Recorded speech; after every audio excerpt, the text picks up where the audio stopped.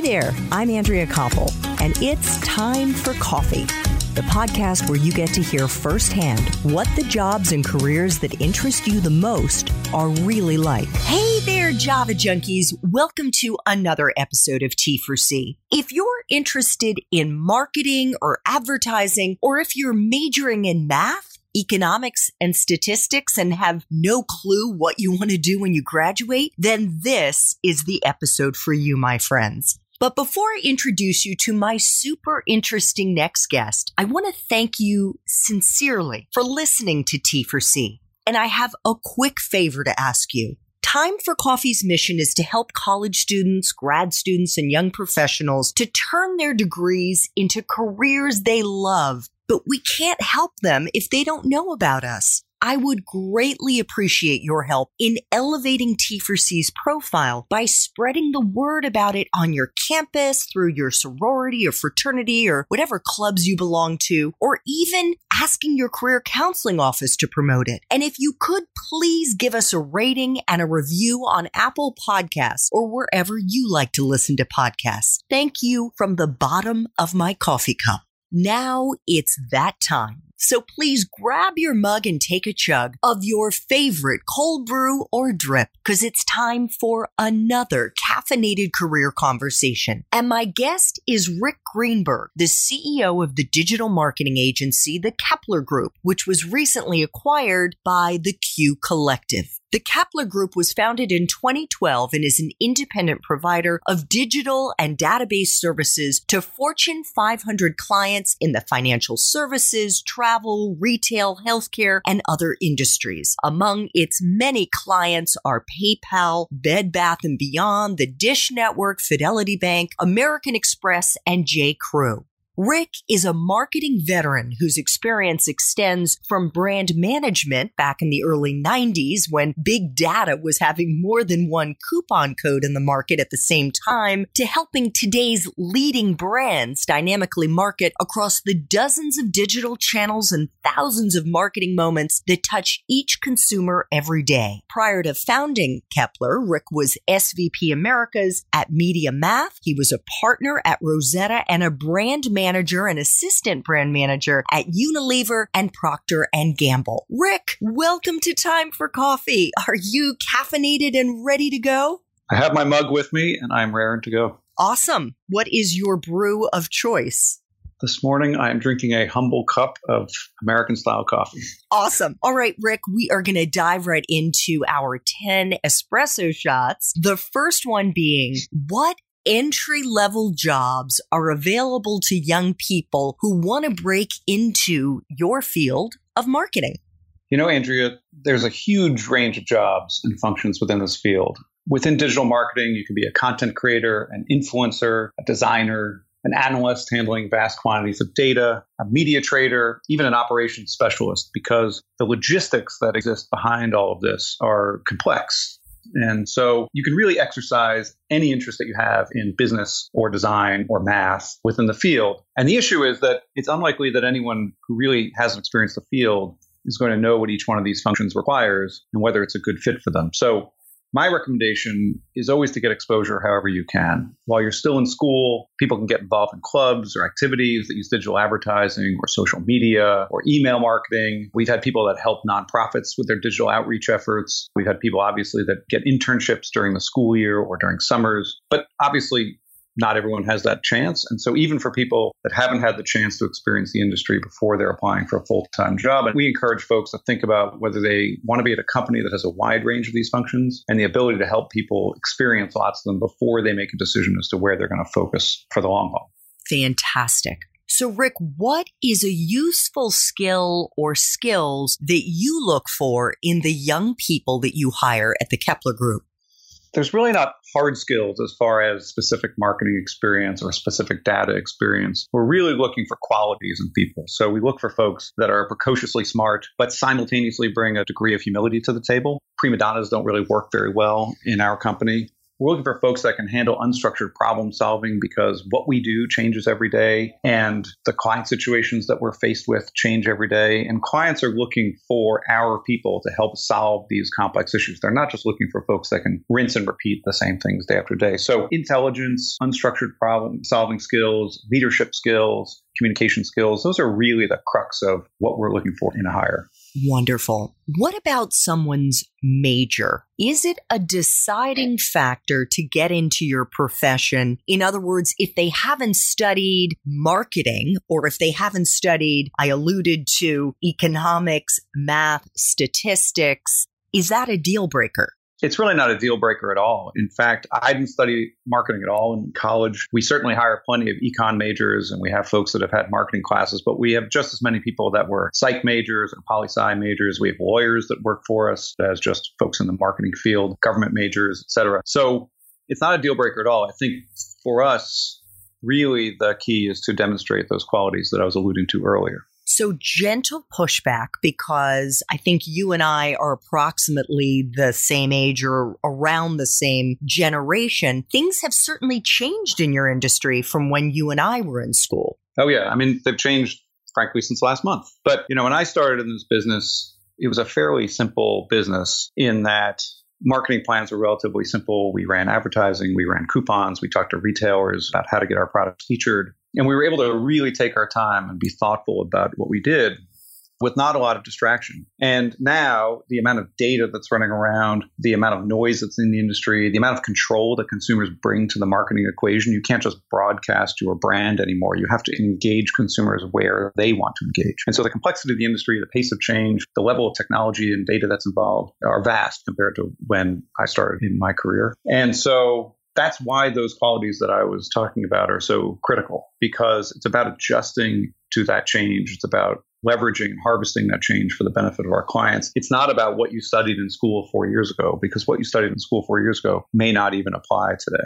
Would it give young job applicants an edge if they did have some coding background, if they did have some computer skills or whatever would give them a better analytical insight and ability to slice and dice data? Yeah, I think it can. One of the key things that we look for when we interview is the ability to take a data set and draw some conclusions from it. Unless you're applying for our technology group, we're not giving coding exercises or case studies, but we are asking people to look at a data set and try to find patterns and understand what's going on within that data. And you don't have to have a data background to do that. It's geared to be approachable for folks, but there's no doubt that if you have data background, programming background, experience working with big spreadsheets, et cetera, that you're probably walking into that interview with some advantage. Fantastic. What about a graduate school degree? You mentioned that you have hired lawyers, and this is less so for the entry-level positions, more so for people who think they want to stay in this industry to make it to a very senior level. I haven't found that it's required to make it to a very senior level in this industry. I don't have a graduate degree. To make it to a senior level, I think the key is to be able to approach situations and clients and employees as a very grounded person that can handle situations, crises, and problems in a mature fashion. If a graduate degree helps you get to that state, you should absolutely go get one. But if getting 2 or 3 more years of work experience and more diversity of work experience gets you there faster or better, that's going to be just as valuable. And frankly, it's going to be cheaper. So I think the path that you take is up to you. But I think the destination has to be, how do you bring experience and poise and grounding to complex situations? And I would also think, Rick, based on what you said just a few moments ago, that the industry is changing and evolving so quickly that what you studied 4 years ago may no longer be relevant, that perhaps it makes more sense for young people to be prepared to take online courses and do a lot more learning maybe in their free time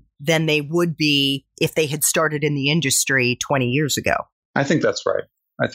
And it's not to necessarily discount the value of studying core subjects that are timeless and applicable to business. Understanding the core principles of marketing is helpful. The fundamentals of how brands and consumers interact, as far as brands having to bring value to the table, bring benefit to consumers, engage consumers in a productive way, focus on commercial success and what the drivers of the business are. Those are all fundamentals that haven't changed since I started in the business in the early 90s. So it's not to say that studying core principles isn't going to help you in the long run. It is saying studying the functional details of what happens in the day-to-day tactics and marketing expires pretty quickly. So studying digital marketing in college 5 years ago might provide some leg up to help you get that job 5 years ago, but may not be applicable today.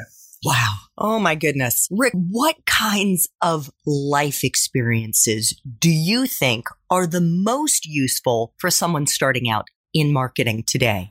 I think experiences that help you both develop certain skills, but also show those skills to a potential employer. These people have grit. Can they be a team player? Have they exhibited leadership skills? Can they communicate in person and via email and written form? An interesting experience was I was at a dinner with my wife in the relatively small town that we live in New Jersey, and a young man was sitting 2 tables away. The restaurant was relatively quiet, so I guess he must have overheard me mention something about my workday and approached me very respectfully during the meal and just asked if he could reach out to me and contact me to understand the industry better. He wasn't asking for an interview. He wasn't asking for a job. He was just showing that he understood the value of networking and learning from people in the industry. And the way that he handled it really said volumes about his qualities. But also when I looked at his resume, he had ventured out on his own within nonprofits. He had held leadership positions. He had been a communicator. And so he had no relevant experience in marketing. But I actually pivoted that conversation from an informational interview into an actual interview, and now he's part of the team. So those life experiences that were on his resume that showed those qualities really were critical in helping him secure a position within the industry. So as a result, we look for folks that are leaders of their clubs, that are participants in endurance sports, that are captains of teams, that are debaters, folks that break out from just the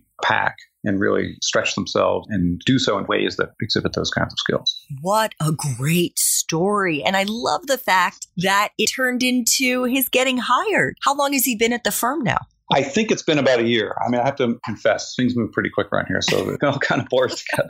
I am sure. So, Rick, what is the best part for you of being in the field of marketing? I think what's really great, particularly now, is that it is constantly changing and it is constantly creating challenges, but simultaneously creating opportunities for people like me and companies like Kepler to always be innovating and to always be acting entrepreneurially and thinking about what's next. And so I'm just thrilled about what we do and how the company has progressed and really enjoy coming to work every day.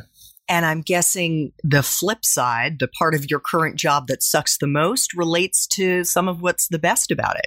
I mean, I'm not saying every day is a bed of roses. There's certainly issues that come up when you're running a business or you're growing a business. But the part that really frustrates me the most is I'm an entrepreneur at heart, so I'm always coming up with new ideas and initiatives. And it is critical in business to maintain focus, or else you can just get scattered. And so the fact that I have to discipline myself and the group to not always do everything I want to do can lead to some frustration.